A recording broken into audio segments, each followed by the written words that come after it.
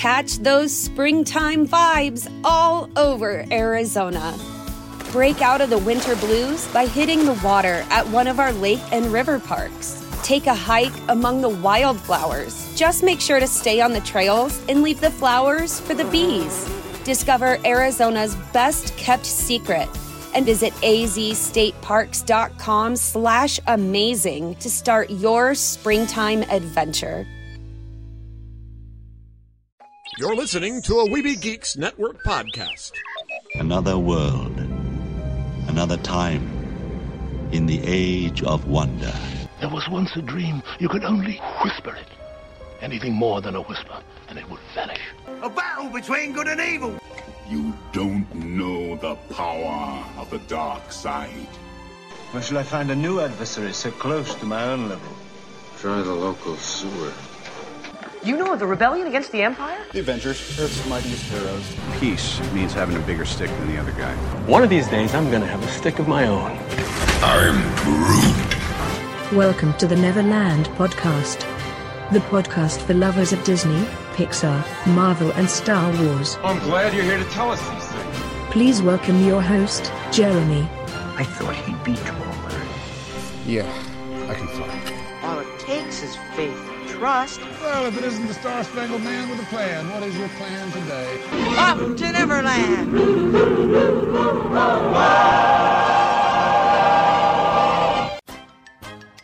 Take your pixie out of your pockets, Neverlanders. Sprinkle some of that pixie dust around, grab that happiest thought, and fly away with me, your Spider-Pan head lost boy, Jeremy, here at the Neverland Podcast, as we're heading off to Neverland again with a lot of great fun with author, animator, storyboard artist, W.R. Miller. Yeah, I know, we just talked to him just a few weeks ago, but he's got another book that just came out, and I didn't even know everything that this book was about, so I had a great time talking to him about this book. Also, he got a chance to attend a press event for Star Wars Resistance. Also, he's gotten to meet Gary Kurtz, and I wanted to give a little time to talking about Gary Kurtz now that he has recently passed away from cancer. We also have a lot of interesting news and some new trailers that came out this week, so I definitely want to talk about those. Unfortunately, Lost Boy Eric isn't able to join me at the moment. He is a very busy guy, and so am I, and we're having a hard time getting our schedules to fit together here lately. But I want to make sure you're following us on social media. We're having a lot of fun posting up new things. I'm actually in the middle of a project now on social media where I have to make sure I'm posting something every day. I'm following a lot of new people. We're having some fun on Instagram even. We're having a Mickey quest. There's so much fun. In fact, I have 2 new blog posts that I wrote this week on the Neverland Podcast website. If you click on the news link, you can go and read a couple of those posts, and I have more posts coming. So lots of things are happening around here, lots of fun to be had, and I want to go through and talk about a little bit of the news and also some of your reactions to the news.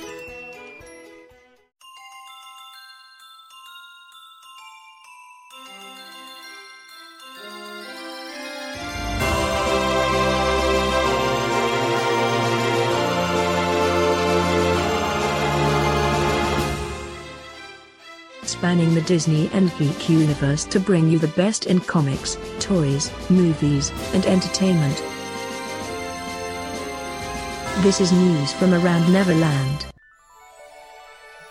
This is kind of interesting. This comes from ABC 10 News. Also, it was reported in the Orange County Register that in Disneyland Anaheim, they're actually removing some of the benches in order to try to fix some of the overcrowding issues that they've had as Galaxy's Edge is set to open in 2019. And officials are saying that the removed seating is actually going to be replaced in dining locations around the park. Now, I don't know exactly what that means. If that means that they're moving the seating into dining locations, so maybe more seating will be available in the dining, but won't be available in other parts of the park. I'm a little confused by that, but we did have some comments. We even have one from Aaron Sparrow, who's been writing Darkwing Duck comics. He asked, isn't this kind of declaring war on the elderly and the handicapped? And he kind of makes a pretty good point there, because if you're a little older, you might need to find a bench, and now that there's less, you might have a harder time finding one, so that could be an accidental condition that you cause from this. We did have an interesting conversation with Tim Nidell of Saturday Morning Rewind. He said, well, this is interesting. I go to Disneyland all the time, and I've never thought to myself, they should take out a few benches they have to make room for more people. I don't see how this is going to help. They don't have many benches as it is, and it's not likely they're just in the middle of walkways. And I did mention that they are trying to get some of the annual pass holders are kind of clogging up the area around Main Street, from what I understand. That, you know, they've formed their little fan clubs and groups, and they kind of like to just hang out in Disneyland, and they're not necessarily doing anything. And so I did inform him that they've had that sort of a problem. And Tim responds, well, honestly, the local pass holders are the reason why it's so busy. But I know they tried to fix this problem by raising the prices and having blackout dates, but it's still a problem. And I don't mean to call it a problem because they have every right to be there. I'd be a pass holder if I were local, but they do fill up the park on a regular basis. And he really has put his finger on exactly the problem that they've been having. Lost Boy Eric was able to chime in on this, so we do get to hear from him this week.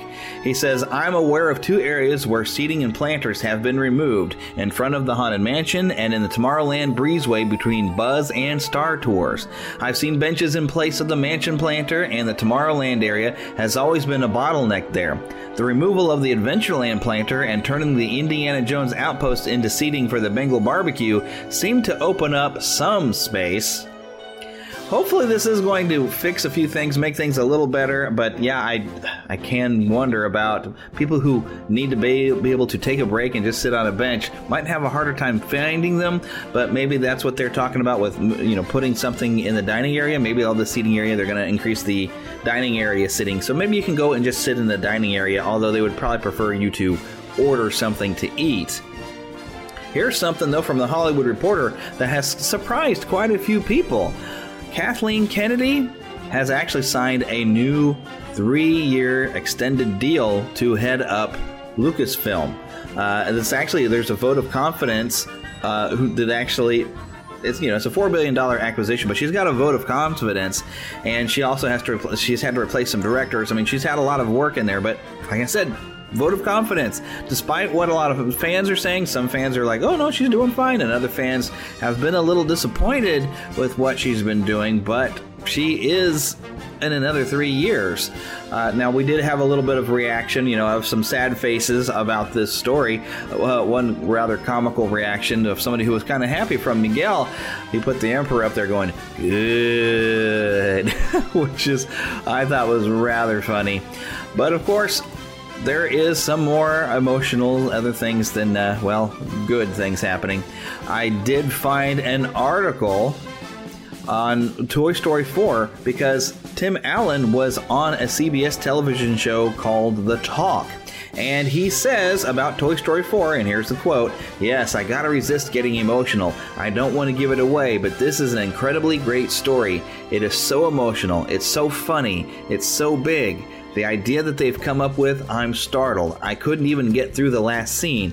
I would love to be a Washington leaker. I just can't do it. I can't give any more away. So we can't say anything about it, but we do know Toy Story 4 is centered around Woody and Buzz looking for Bo Peep because she was notably not in Toy Story 3, and that's a good idea to tell us what happened to that character. We did enjoy that character. So, going that direction and knowing now there's going to have a great emotional impact makes me a little nervous, but I'm probably going to enjoy the film. But I hope, because she was a porcelain doll, if they find out at the end that she was broken, they wouldn't do that to us, would they? They wouldn't. I hope. Taking a look at the parks on anything new happening, November 9th will be the beginning of the holidays at Disneyland Resort, and they did list out a few things that you can expect to find. And of course, a lot of it is what we expect. We see that rather often. But, of course, the Christmas Fantasy Parade is going to be at Disneyland Park. The festive food marketplaces at Disney's California Adventure Park. And, of course, Believe in Holiday Magic Fireworks at Disneyland Park coming back. Plus the Disney Viva Navidad Street Party at Disney California Adventure Park. And, of course, all of the decor going along, of course, around Sleeping Beauty's Winter Castle. It's a lot of the things that you come to expect. But it's nice to know November 9th, it'll all be there. So as soon as Halloween's ready and over and done, prepare to see some Christmas decorations. And some of you may be saying, already? But, those Halloween decorations came in there in August, so I think everything moves really quick in there. But let's take a quick visit over to the trailer park. Mama, another gator got in the house. Another gator? Give me that sugar. Come here. Get him, Mama. Get that gator. The Neverland Trailer Park. 3, 2, 1, go! Way to go, kid. 1 second, I'm having the time of my life. The next thing I know, my game is just... Kid! Gone. Hello, let me tell you when it's Sugar Rush is getting unplugged. Oh no, I'm freaking out hard. If I'm not a racer, what am I? Oh, you're my best friend. All we gotta do is find the part to fix your game. Everything goes back to the way it was. But where are we gonna find that? The internet! What?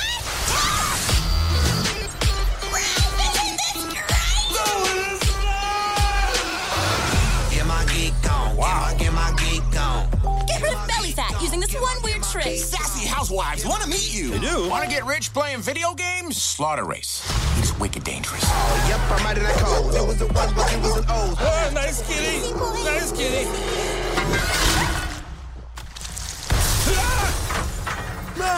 Attention to detail is pretty impressive. Well. Who are you? I think we should get out of here. Whoa.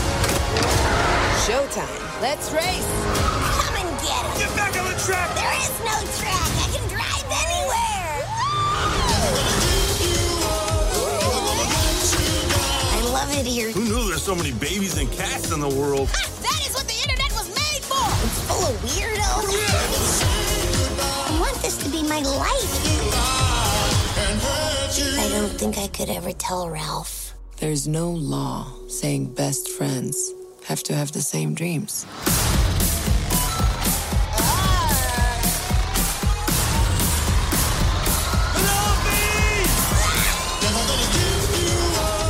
This is what's called the dark net. Are you sure this is safe? Just whatever you do, do not look at his little brother. Oh, his little brother? What are you doing here? The reason I came to your neck of the face. I mean, there's a face in your neck. I mean, woods. Neck of the woods.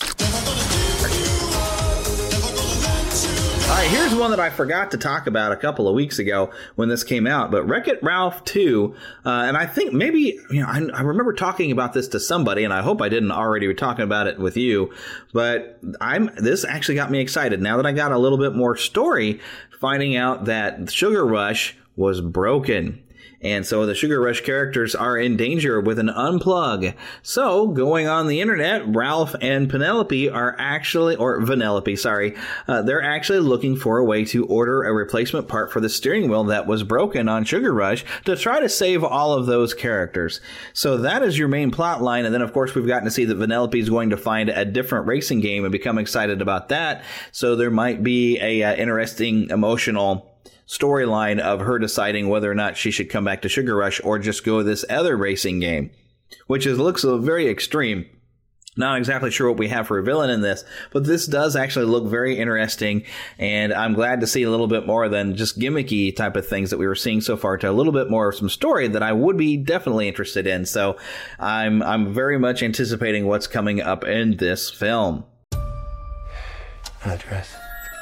What's that? A safe house in Paris. Why would I need a safe house in Paris? Should things at some point go terribly wrong, it's good to have a place to go. For a cup of tea. My brothers, my sisters, the clock is ticking faster. My dream, we who live for truth, for love. The moment has come to take our rightful place in the world where we wizards were free. Join me or die. The wizarding and non-wizarding worlds have been at peace for over a century. Grindelwald wants to see that piece destroyed. You want me to hunt him down? To kill him? Dumbledore, why can't you go? I cannot move against Grindelwald. It has to be you.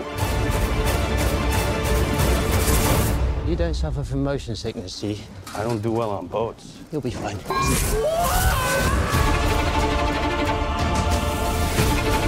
Do you know why I admire you, Nick? You do not seek power. You simply ask, is the thing right? The time's coming when you're going to have to pick a side. No, I don't do sides. What are you gonna do? I think it's something. Newt, you never met a monster you couldn't love. Let's take him.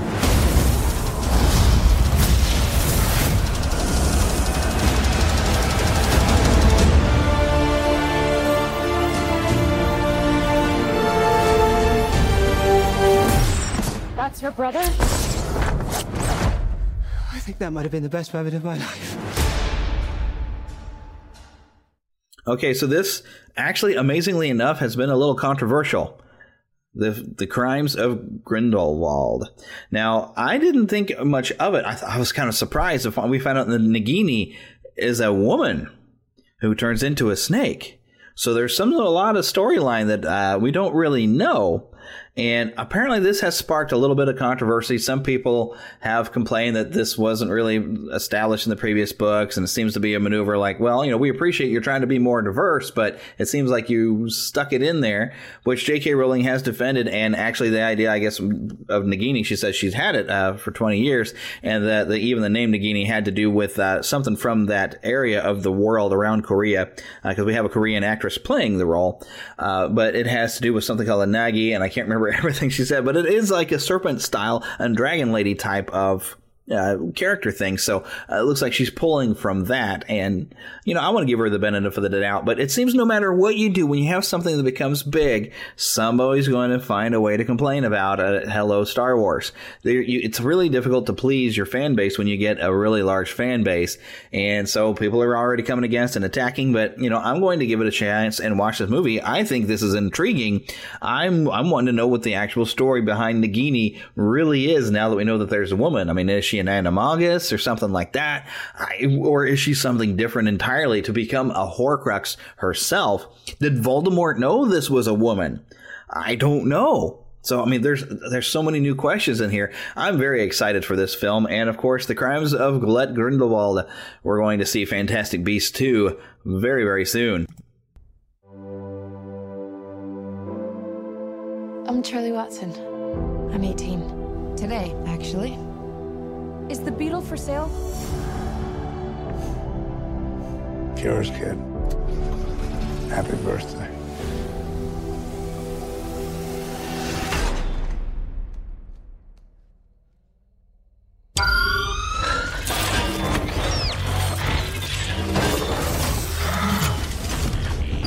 Oh my God. What are you? So you have no idea where he came from? No idea. Well, Here's the deal. People can be terrible about things they don't understand. From now on, the only person you can show yourself around is me. Oh, I'm good. No, I'm good, thanks.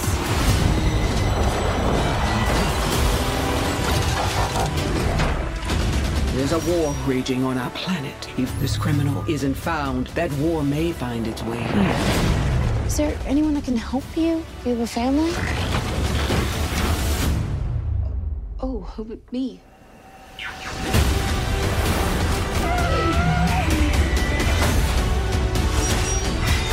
They're calling an army. I've seen firsthand, these things really are. Bumblebee, there is only one way to end this war. You must protect Earth and its people. Take it down! My back, me!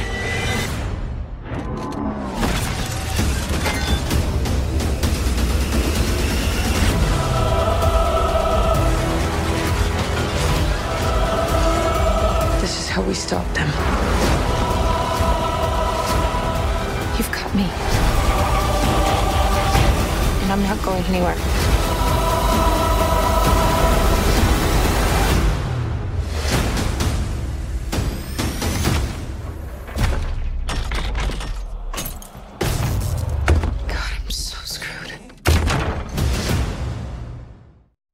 Here's a film that it took me this long to actually get a little bit excited about.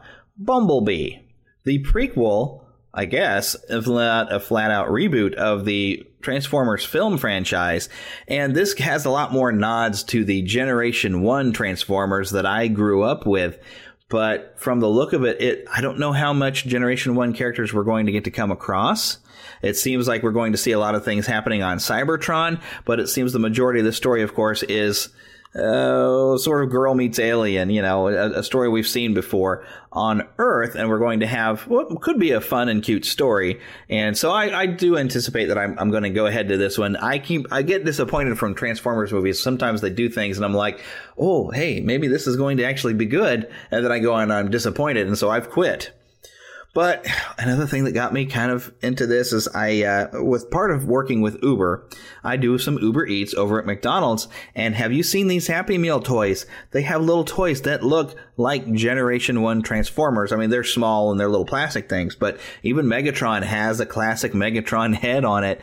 And seeing Starscream and Soundwave and other characters as they looked in Generation 1, even Optimus Prime looks Generation 1. It's really giving me some hope that something good's going to happen, but just because they look the right way doesn't mean the story is good, so I'm trying not to get my hopes up too much, but wow, that didn't suddenly get my interest. But it's time for us to move on, and so let's welcome our guest here on the Neverland podcast. To Disney and beyond! All right, we are now back again with author W.R. Miller, and I'm telling you, author is not quite near enough because he's written a lot of things. You've written for Starlog. We talked to you before about some of your Star Wars books, like the Star Wars Historical Source book, which is the first volume in a series, and all these other projects you're working on, a Batman interview book, and all kinds of stuff. And we've got two reasons, of course, actually 3 reasons now that I've been talking to you, but we got lots of reasons to come and talk to you some more. One of which is that you've just recently released a book about all of your work in animation. So everybody, welcome back, Mr. W.R., also known as Bob Miller. Hello. Hello, and thank you very much. So you were telling us a little bit last time that you had worked on Garfield and Friends. Yes, that's right. I was hired by John Colley, the line producer, and Mark Evanier was also a factor in getting me on board. It was the first time I was involved with design and storyboard work. Oh, man, so that's really cool. So you did a little bit of the in-between animation, I think you had said, didn't you? Well, that was at Sullivan Bluth. That was my previous job. Oh, my goodness. So I forgot to I got to back up even further because I think you had mentioned, is it Beanie and Cecil? Am I getting that name right? Yes, that's right. It was a revival of Beanie and Cecil, and John Cristofalusi hired me for that. And my only familiarity really with Beanie and Cecil is I know voice actress Katie Lee really enjoyed the original run of Beanie and Cecil, but I don't know anything about those characters. Well, there is a DVD available, but that was for the puppet show, the live-action puppet show, but there is also an animated version, one episode in which is on that DVD. Oh, cool. But there was an animated version. Well, see, the original was called Time for Beanie, and that was in the early 50s. It was just a regular puppet show, and it had Dawes Butler involved. You know who Dawes Butler is? Yes. If nothing else, you got to remember him for like Yogi Bear, and I think wasn't he also Huckleberry Hound? I mean, he's just a ton of characters. Yeah. And he did the voice of Beanie. Oh, cool. A little boy who befriended a sea serpent by the name of Cecil, and Cecil was voiced by Stan Freberg. Oh, my goodness. See, there you go. Stan Freberg, Dawes Butler. I got to look this up. Yeah. So is that part of what's on the DVD then? Is the original show with them too? That's correct. Not every single episode, but a good sampling of them. Okay. And then Bob Clampett, the creator, did an animated version in the early 60s. Oh, neat. And that lasted a little bit. And then John Kricfalusi, who was a big fan of Bob Clampett, got a new version. And that was, when I came on board, the new version for Deke, the new version he got Paul Dini involved in becoming the story editor, replacing another story editor whose name I will not mention. But okay. Paul Dini became the head writer and story editor of the new series. You know who Paul Dini is? Oh, yes, and he's going to be a big part of your upcoming Batman book then. Yes, absolutely. I interviewed Paul for Starlog magazine several times, actually for Comic Scene, but which is a sister publication to Starlog. Mm-hmm. But I was there at the time they were gearing up for the Batman the Animated Series, and yes, I had met. Well, my history with Paul Dini goes further back than that. I had interviewed him on the Ewoks Droids TV show. Oh, cool. For Starlog and Comic Scene. And then later, I interviewed him for Beanie and Cecil, not knowing that I would actually be hired on Beanie and Cecil. Yeah, it's just one of those things. And then, later on, I interviewed him on Batman the Animated Series for Comic Scene. I was a writer for that and Starlog. He's a brilliant writer. He manages to take what I would consider to be lame characters and make them very appealing on the shows that he writes for. I interviewed him for Tiny Toons, and I think I did it for Animaniacs, and then of course I interviewed him several times for Batman the Animated Series. So all the articles that I wrote about Batman the Animated Series, I'm compiling in one volume, and then I'm updating it a little bit with fresher interviews. Awesome. Are some of these earlier Paul Dini interviews about Animaniacs and Tiny Toons, are they in this book that just came out? In the book that came out, no. That's called The Animated Voice. That's that book is about voice actors. So. Yeah.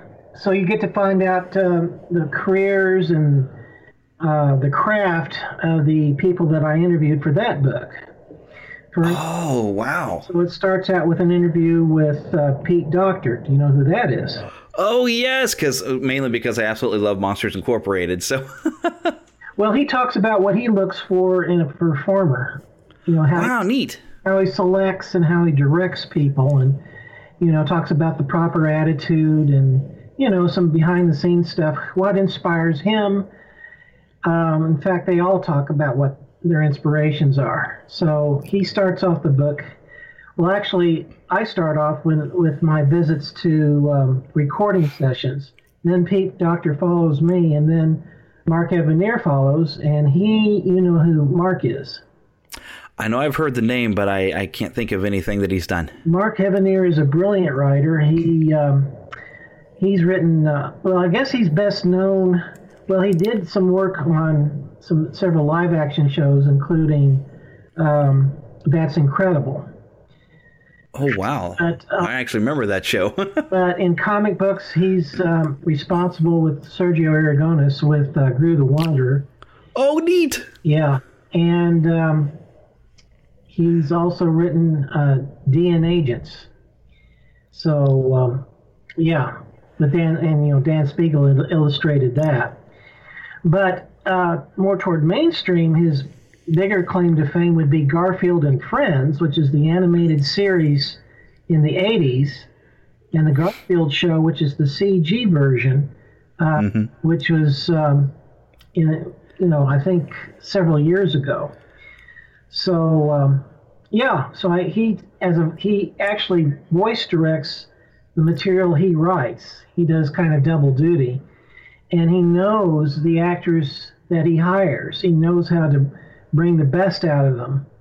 So he talks about the best way one can perform and why he chooses the ones he chooses, and the best behavior they expect out of the actors. So you get his insights, and then the rest of the book deals with voiceover specialists, and I've got one from Australia. His name is Keith Scott. Does that ring a bell? No, actually it doesn't. No, Keith was the voice of Bullwinkle. Oh, wow. After Bill Scott passed away, he became the official voice of Bullwinkle, and he did Boris Badenoff and several others. Oh, my goodness. He's not in the new series, but he was, involved with Bullwinkle and others in the Rocky and Bullwinkle movie. Boy, he was filling some really big shoes with that. Yeah, very capable. But yeah, he specializes in voices. Most of his stuff is done in Australia. Huh. So you get his perspective. He wrote a book called The Moose That Roared. So that's a historical look at the J. Ward Studios. Really. Oh, that is neat. Yeah. So I interviewed him for the animated voice. I also have Will Ryan. Yay! You know who that is? Oh, indeed, because I'm a huge Adventures in Odyssey fan, so mainly, of course, that, but of course, Disney fans will know him mainly, I think, from Mickey's Christmas Carol, for being Pete in there. I love his version of Pete, even though I do love Jim Cummings as Pete, but Will Ryan sounds more like that classic style, so I really love him. Also, he had a role in The Little Mermaid as the I think it was a little shrimp announcer, just lots of things. Will Ryan's just so much fun. He is. Super talented. Yes. Yeah, he was the seahorse in that one. Yeah. And then, of course, is Eugene in Adventures in Odyssey. Oh, yes. I love that show. He's still with it. So he talks about his career in the book. Katie Lee. Yay! Love her, of course. Yeah, plays Connie in Adventures in Odyssey, but she did Baby Rolf in The Muppet Babies. Yeah, she was my very first interview ever on the podcast. She's so much fun. She's so nice. Oh, very much so. And she also did Sunny Gummy from the Gummy Bears. Yep. Yeah, she's got a lot. She even at one point was Richie Rich and so many different characters. And even was on Dumbo Circus. She's the only person to ever have voiced Dumbo. Yeah. Yeah, pretty much. And I had worked on Courage the Cowardly Dog for the first season as the storyboard supervisor. And while I was there, I took advantage of the opportunity to interview the star of the show, which was Marty Grabstein, who was, the voice of Courage. Oh. So I interviewed him, and I also interviewed Arnold Stang, who did the sweet, adorable little duckling in that show. But everybody probably more well known as the voice of Top Cat. And neat. He did Shorty in the Popeye series, the Fleischer Popeye series. Shorty, I don't know if I remember Shorty. He was in about 3 shorts, theatrical shorts, and that was it. He was basically a pest. Yeah, because the Fleischer Popeye cartoons were the best ones. Yeah. Definitely. Yeah, I agree. But he will be in a future volume of the animated voice. This is like at least 3 volumes. So cool. Have him in a later one. Phil Lawler's in it. Do you know who Phil is? Yes, I actually talked to him on Facebook. I need to have him on the podcast sometime, too, because he's actually done a little bit of voice work himself. He's done everything. Writer, producer, co-creator of Adventures in Odyssey, and he's responsible for the Iliad House. That's his own project. Mm-hmm. I still haven't gotten to listen to that one. I need to buy it. But, I grouped a lot of these people who have connections with each other. So he and Katie and Will, they're all together in this. And then Will interviewed Dallas McKinnon for A Thief of Hollywood, and I've got that interview in this book as well. Oh, cool. So that's what we have. And then David McDonald of Starlog provided the foreword. Oh, man. So you're like reaching way back to like the Starlog days for all kinds of material. Well, David actually was one of the first to give me a shot at as a writer, as a professional writer. So he, my first job for him was interviewing Paul Dini on Ewoks and Droids. It started. Had you had any ambition to do any of the storyboard art or anything like that at the time when you were working to become a writer? No, that didn't even enter my mind. I was hired and trained by John Cristofalusi on Beanie and Cecil. And the show only lasted 5 episodes, so I had to find a quick... I had moved out to California all the way from Texas, and I expected the show to last a little bit longer than that, so I had to scramble for the next gig. And fortunately, I had connections with a group called Apatoons, and they had several professionals in that group who knew my work in that particular publication. It's called a Amateur Press Association. Are you familiar with those, APAs? I'm trying to think if somebody's mentioned it to me. I don't know if I'm super familiar with it. It sounds kind of familiar, but... Well, an amateur press association is people with... it's a closed circulation group. Only, certain members, certain people can join them. You can apply and they accept you, and then every other month you send in a contribution. Say if there's 30 members, you send in 30 copies of your own little publication to the central mailer, who at the time was Jerry Beck. And he would staple it all together and mail copies out to all the members. So in this case, Apatoons is an amateur press association devoted to cartoons. That's what it was all about.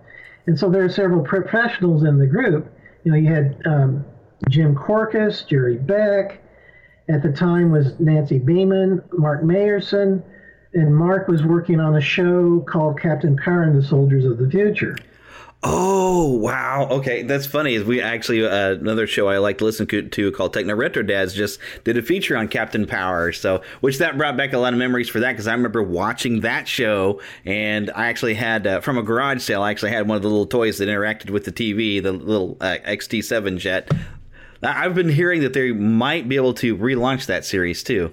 Well, they've been trying to do that, but I haven't heard anything new on that front for the past 2 or 3 years, but... They're trying to start something called Phoenix Rising. Mm-hmm. And so, but I haven't heard any more about it. I guess it's on hold for the time being. But Mark actually animated Blastar and Sauron. Oh, cool.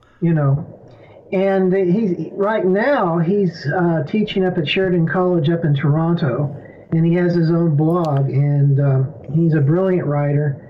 And you should check out his blog. He's got some very insightful commentary. But at the time, in 1988, Nancy Beeman had read some scripts that I put into Apatoons, and she recommended me to Gerhard Hahn in Berlin. And he read the script, and he said, well, he hired me on the basis of the writing to actually write a story Bible and several episodes of a proposed series over there. Gerhard Hahn, his production company is called Hahn Film, H-A-H-N Film. And so he actually liked what I wrote on the story Bible. And at that time, there was no internet. It was just beginning. And so I had to fax the material over to him for his approval. And he liked the story Bible enough to actually hire me to write several episodes of that series. So I was flown over to Berlin, and this was at the time before the wall came down. There was still an East Germany and a West Germany, and Berlin was in the middle of East Germany. So I actually worked behind the Iron Curtain for him. And then once that assignment was over with, I came back, and I applied to work at Sullivan Bluth, as in Bluth. Yeah. And that was in Burbank. So I took the test, and I was hired as an in-between animator. And I progressed to becoming an assistant. And so I would keep meeting those people and started networking. And, I learned my craft, how to do classical animation. Yeah. And so I worked on Rockadoodle. That was the first one. Yeah. Troll in Central Park, Thumbelina, and then we had a special projects unit that did the Hanna-Barbera ride at MCA Universal in Florida. You remember that? Huh. Do you remember that ride? I've never been to Universal in Florida. I didn't even realize there was a Hanna-Barbera ride. What was it about? What was going on with it? It was like a widescreen, interactive presentation. What people would do is they would get into these motion simulators, kind of like the Star Speeders at Disneyland for Star. Yeah. Well, we did a ride like that, only it was animated in 2D at the time, traditional animation. And the plot was that Dick Dastardly kidnapped Elroy Jetson. Oh, yeah. So the Jetson family would get in their little coupe, their space coupe, and chase Dick Dastardly through several different lands that Hanna-Barbera specialized in. They would go through these time warps. Oh my goodness! And so we're taking the point of view of the Jetson family going after Dick Dastardly. Cool. Elroy would jump out to try to escape Dick Dastardly, and he'd be snatched back into Dick Dastardly's front flyer, and we would fly through bedrock first. We go through the time warp. We go through bedrock and go down the streets, and we dodge mastodons, and we'd be chasing Fred Flintstone and Barney in their car, and Fred would go, "Step out of that barn!" And we'd be dodging, we'd be going left and right. The motion simulator would move the audience around, and then we'd go through another time warp and go through this spooky forest, and then there's a haunted house that appears, and lo and behold, there's the Mystery Machine with Scooby-Doo and the gang. Awesome. So we would fly through the haunted mansion chasing everybody. Shaggy would be there, zoinks, and and we'd fly through that, go through another time warp, and then we'd be in the future, and we'd be going through the sky cities of the Jetsons. Cool. All these sky platforms, all these spaceships, dodging them around, and finally, the Jetsons managed to save Elroy, and Dick Dastardly is caught, and he'd go drat, drat, and double drat. Muttley there. Okay, and then we'd slow down. There at the end of the ramp. There's this what do you call it? These crash balloons that would puff out, and Yogi Bear is there to say goodbye. He'd bounce out, and that's the end of the show. So that was, man. We provide the animation on that, and I think Bill Croyer's company provided the computer-generated backgrounds. So, cool. Computer-generated animation was in its infancy at the time, but yeah, it was credible for very simplified backgrounds. Oh, but this ride doesn't exist anymore? I don't think it does, but I think you can view the animation on YouTube. Well, I'm going to have to put a search in for that. I got to watch that. Yeah, it was a lot. That's like taking a ride through my childhood. Let's take a ride at a Disney park. Let's take a ride right now. Oh, oh. Try it now, Yogi. Okay, folks, hold on tight. Say, Yogi, what's our power source? Hydro-biped antimatter? Nope, a big old rubber band, boo-boo buddy. Oh! Rat do-gooders on our tail. Yogi, help! We're coming, Elroy, little buddy.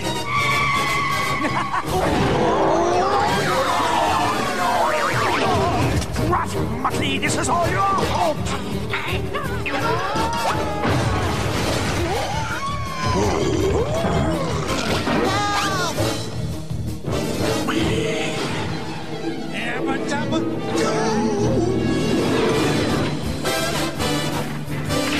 Yogi, keep your eyes on the road!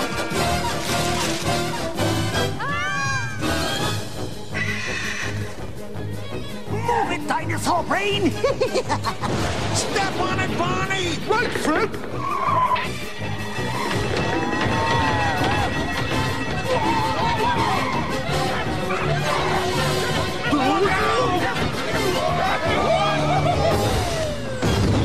Hold on, Barney! This should scare you off my tail!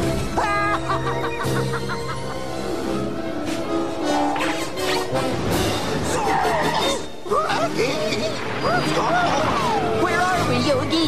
That ain't Jellystone Park. Move it! Bad guy coming through!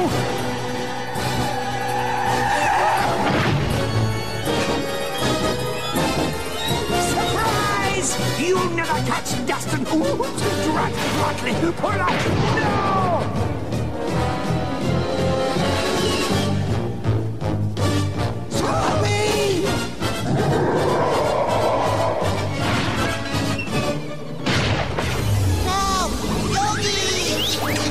Move it! One side! Take this! And that!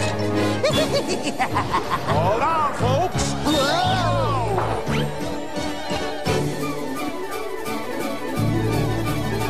Mom,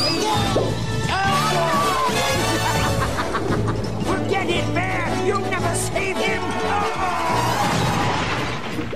Double drat! Don't worry, son! We'll save you! Oh, yeah? He's heading for Cody Skyland! Yeah! Going down! Mom, Dad, Rosie, do something! Hang on, son! Closer, Mr. J! I'm trying, Rosie! Whoa! Reach me, Elroy! Dad, I can't! Now, Mr. J! Gotcha, Elroy! Thanks, Yogi! Anytime, Jetsons! Rat! We got you surrounded. You're coming with us. Muttley, this is all your fault! Mission accomplished! Hang on, I've never landed before!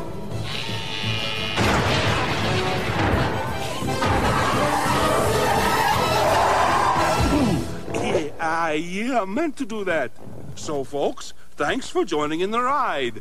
John Colley hired me to work on Garfield and Friends. He knew the caliber of my work, and so that's where my animation career started. That's it. So, what else? No. Well, with storyboarding, I did see a presentation once by one of the storyboard artists for Phineas and Ferb, and they were talking about they actually did a lot of their writing with storyboards. So, did you actually get the experience when you're doing storyboarding that you got to come up with some of the story as you were creating the storyboards, or were they pre-written? Well, it depends upon the show that you work on. Some shows you have to follow the script. Just like you would in live action, they give you scripts, and the storyboard artist visualizes that, and that's what I would do on Garfield, and later on Itsy Bitsy Spider and The Simpsons. I worked 4 seasons on The Simpsons. But on a show called Larry Boy... Yay! Yeah, that was done, not the live action version, but there was a 2D animated version. Oh, yes! I have those on DVD as well. Yeah, well... I was involved with that, and I storyboarded. I was given a premise, a story premise, and then I would, storyboard the story out without a script. I would do my own little outline, and then do a 15-minute show, or a little less than that, based on that premise. So yeah, I pretty much wrote those 2 episodes, and I've got a writing credit for that. Oh, cool. So yeah, so there's certain. It depends on the series. You know, if it's creator driven and if it's the creator is an artist, usually they will assign storyboard people that they know to actually storyboard out the story without a script.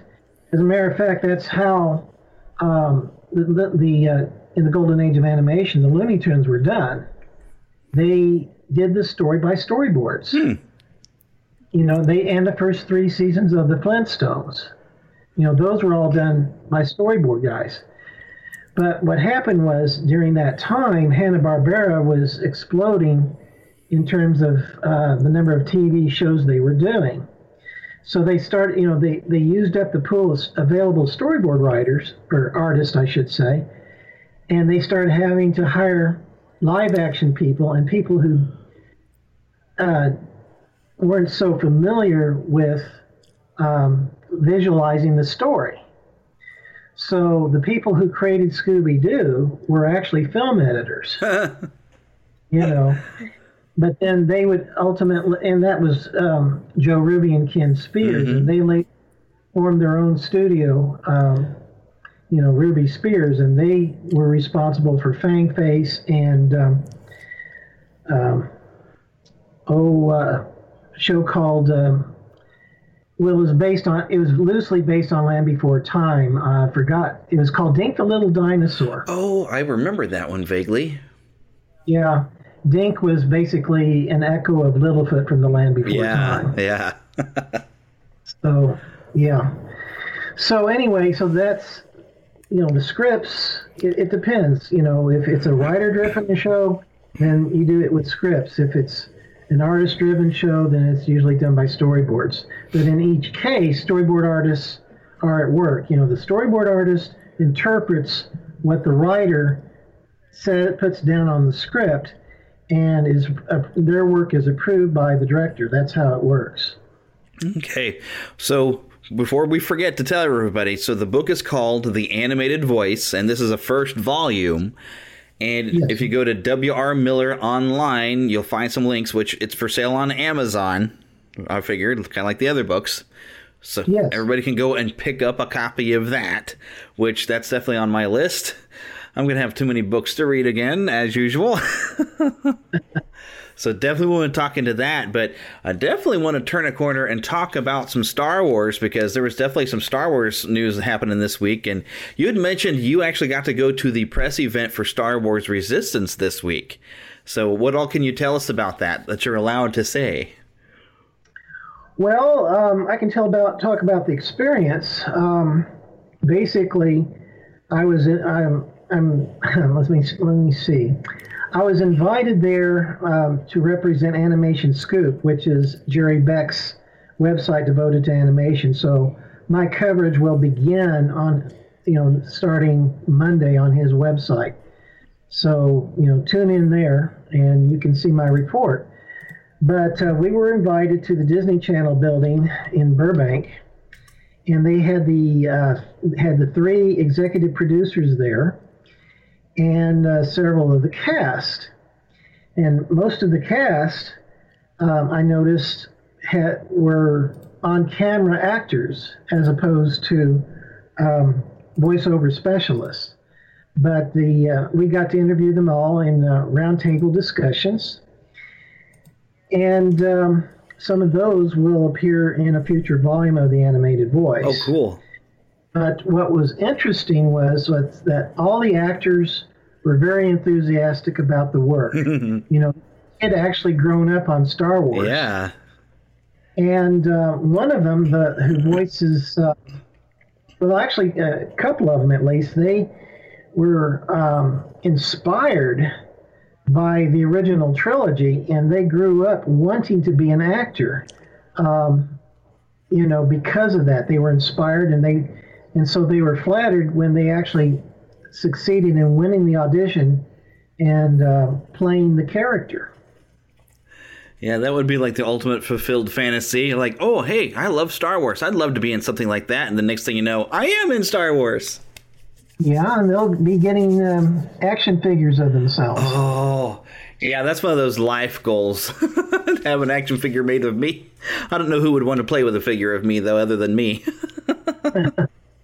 But one character, his name is Hype Phazon, or Phazon.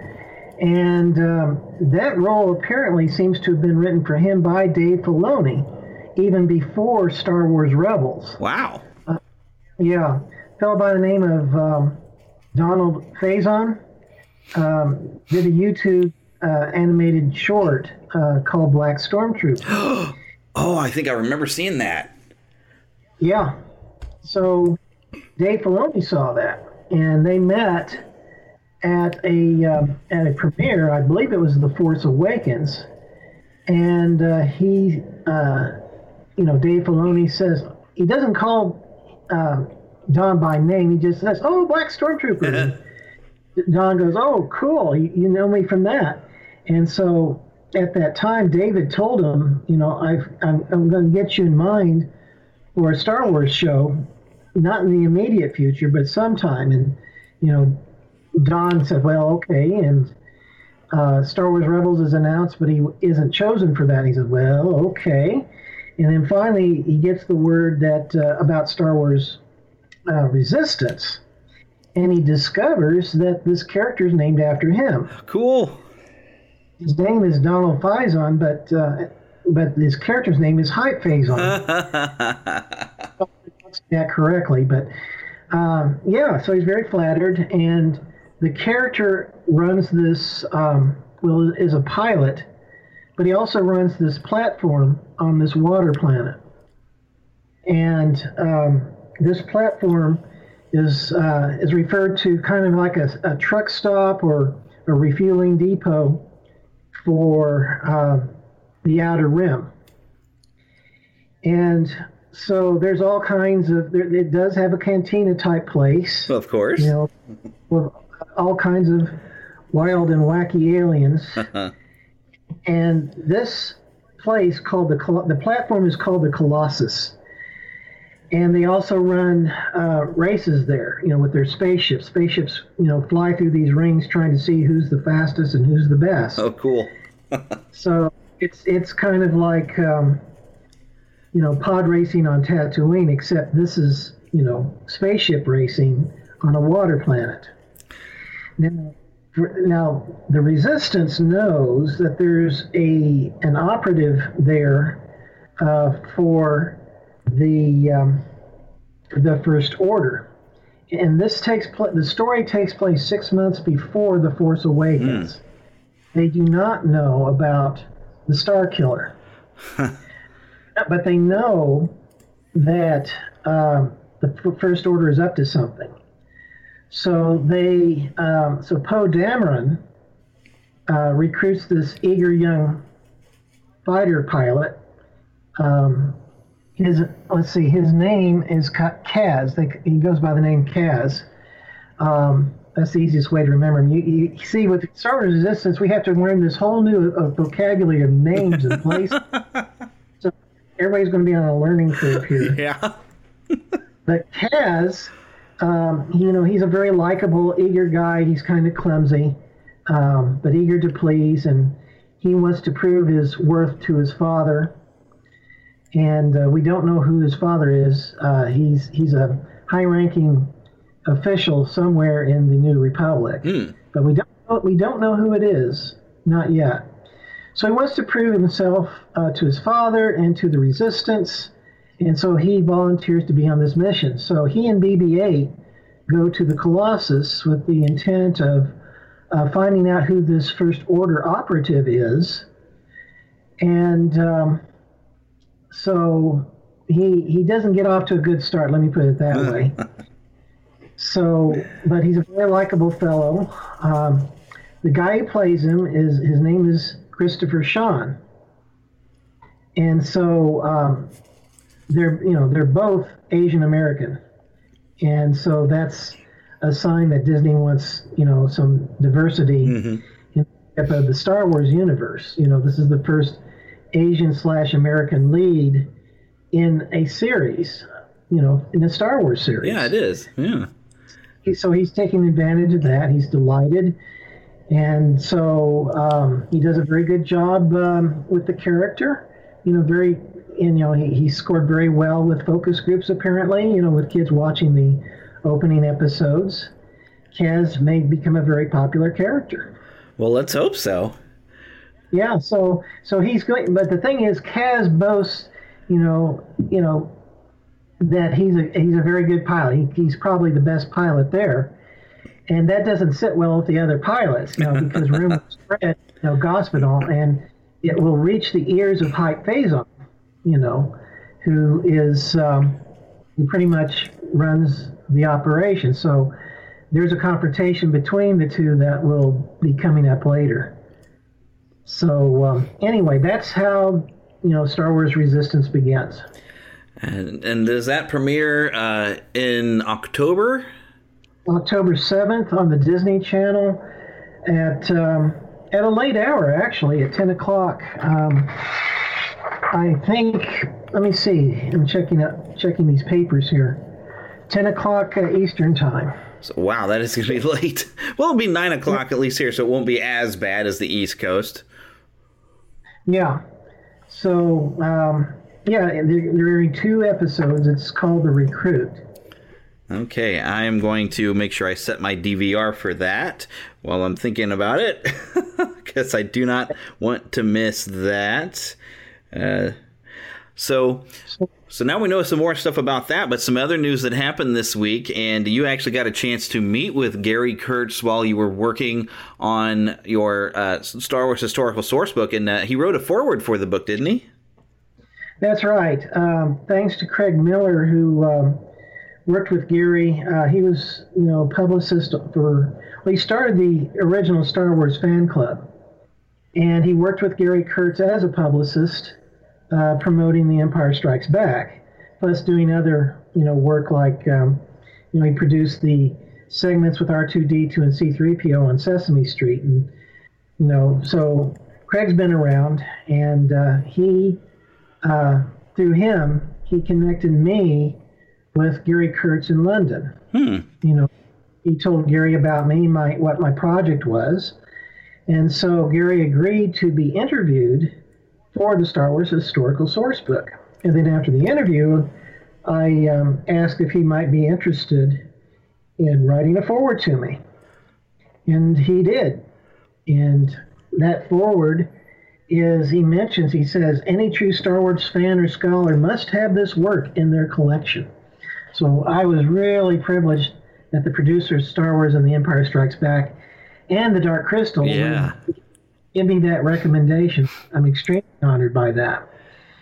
But his health was failing. Yeah. And he I didn't know why, but it's according to the press, it was because he had cancer at the time. Yeah. He was fighting cancer.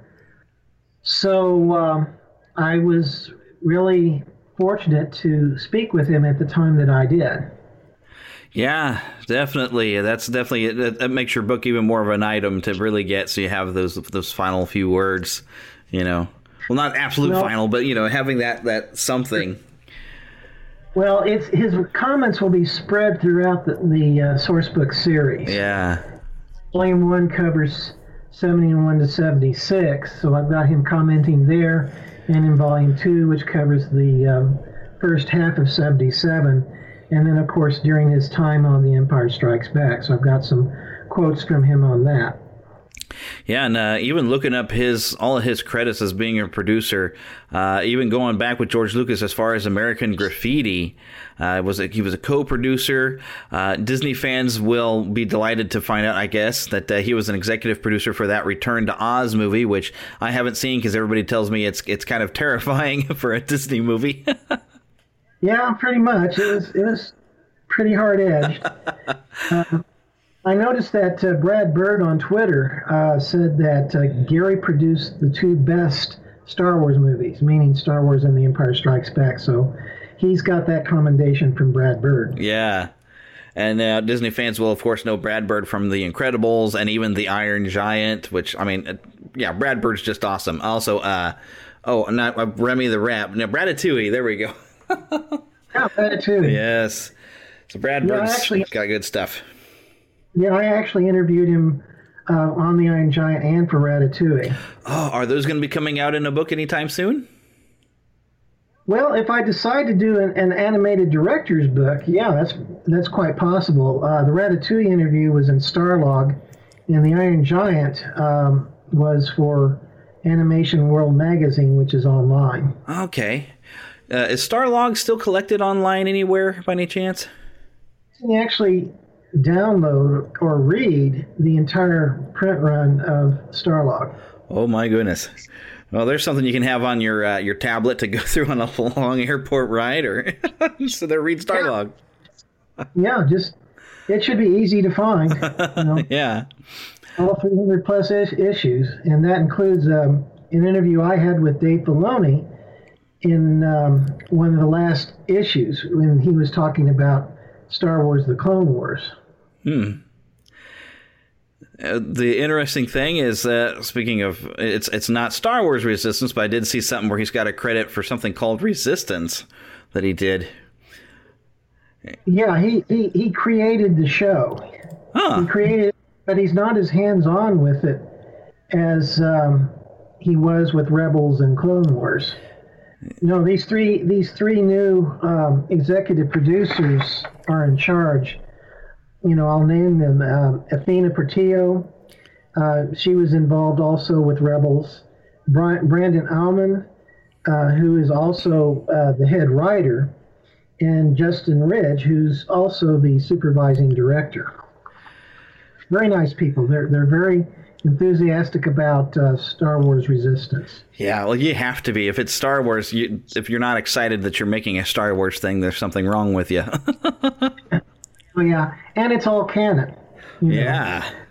They actually have the voices of Poe Dameron and Captain Phasma. Anthony Daniels is in the first episode. Yay. You don't see him, but you do hear him. You do hear C-3PO. Cool.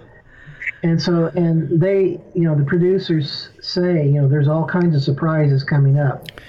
And I hope they do a lot more with Captain Phasma than what the films have done with her, because when we felt like we had such a build-up for her before The Force Awakens came out, that she was going to be this very scary, very tough, stormtrooper commander, and we kind of got this, lackadaisical. It's like, well, there's the character, ta-da, there she is. But I think that with Resistance, if they include her a lot more, they can make her more of a villain, a threat, than I think what they had the opportunity to do before. So here's hoping. We'll see.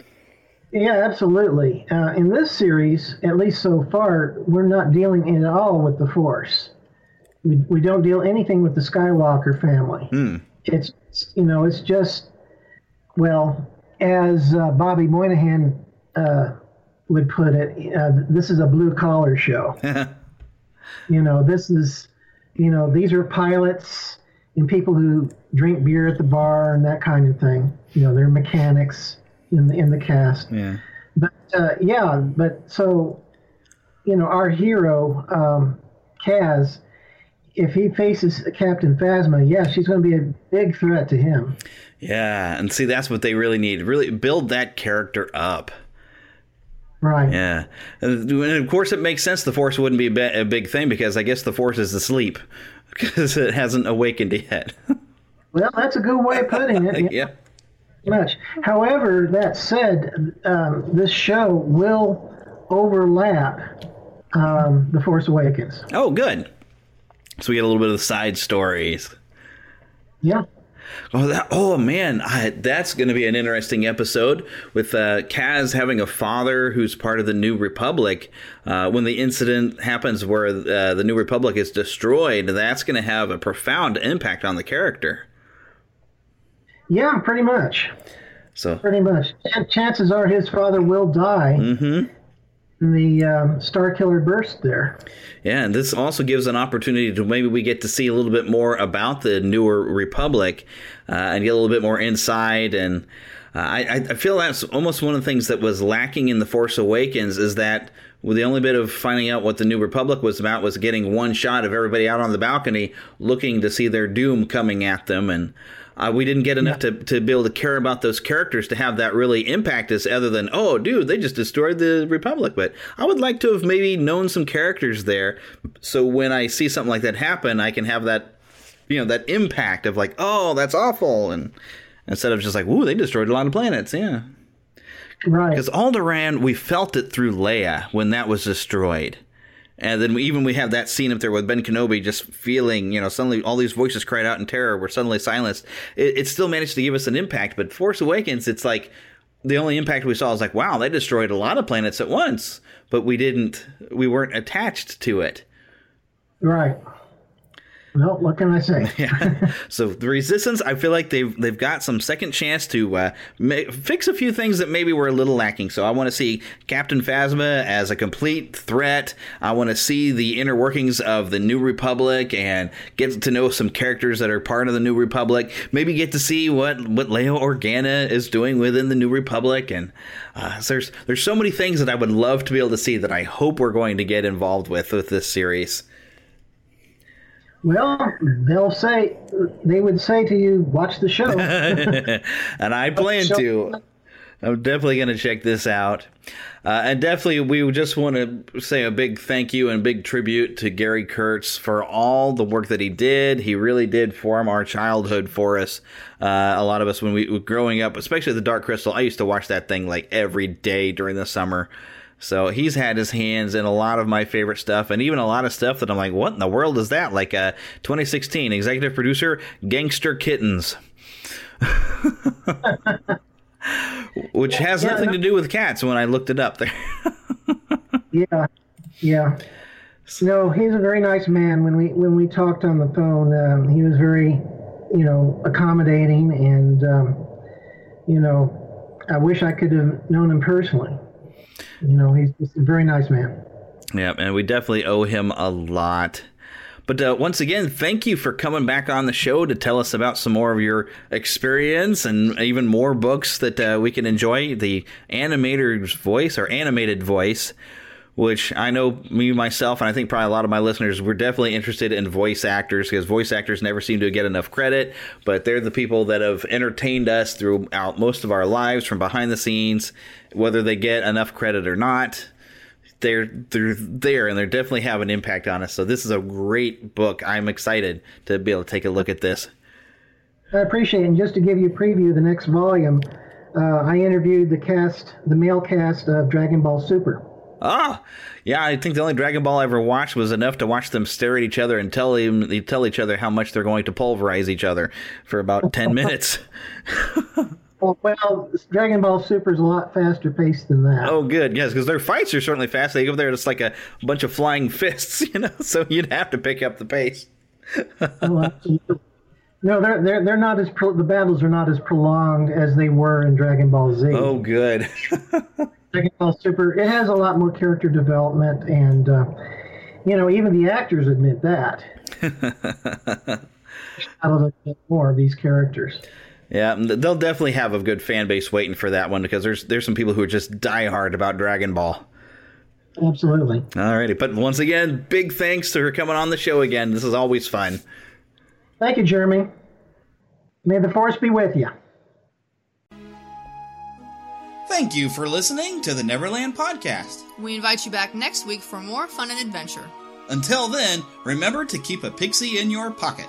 It's that young at heart, positive attitude that you can share with others. And remember to visit our website at neverlandpodcast.com. There you can find links to our news page, our shop, our contact page, where you can easily send an email to podcast@neverlandpodcast.com. You can also find our Neverlanders page, where you can find out how to become an official Lost Boy or Pixie, because girls are too clever to get lost. Become a real Neverlander.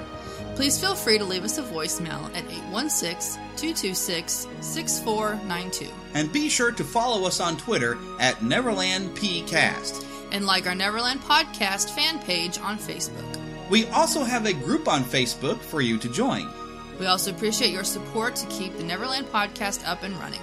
Visit patreon.com/Neverland Podcast to donate to keeping the pixie dust alive. Copyright content featured on the Neverland Podcast is copyright of their respective creators and used under fair use license. All original content is copyright of Blue Band Productions, and a very special thanks to Yeehaw Bob Jackson at yeehawbob.com for our new ending music. God bless! Yeah! Hello, everybody. This is Yeehaw Bob Jackson.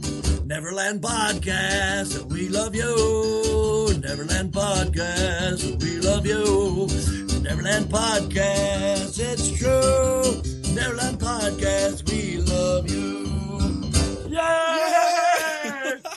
What's so special about Hero Bread's soft, fluffy, and delicious breads, buns, and tortillas? These ultra-low net-carb baked goods contain zero sugar, fewer calories, and more protein than the leading brands, and are high in fiber to support gut health. Shop now at hero.co.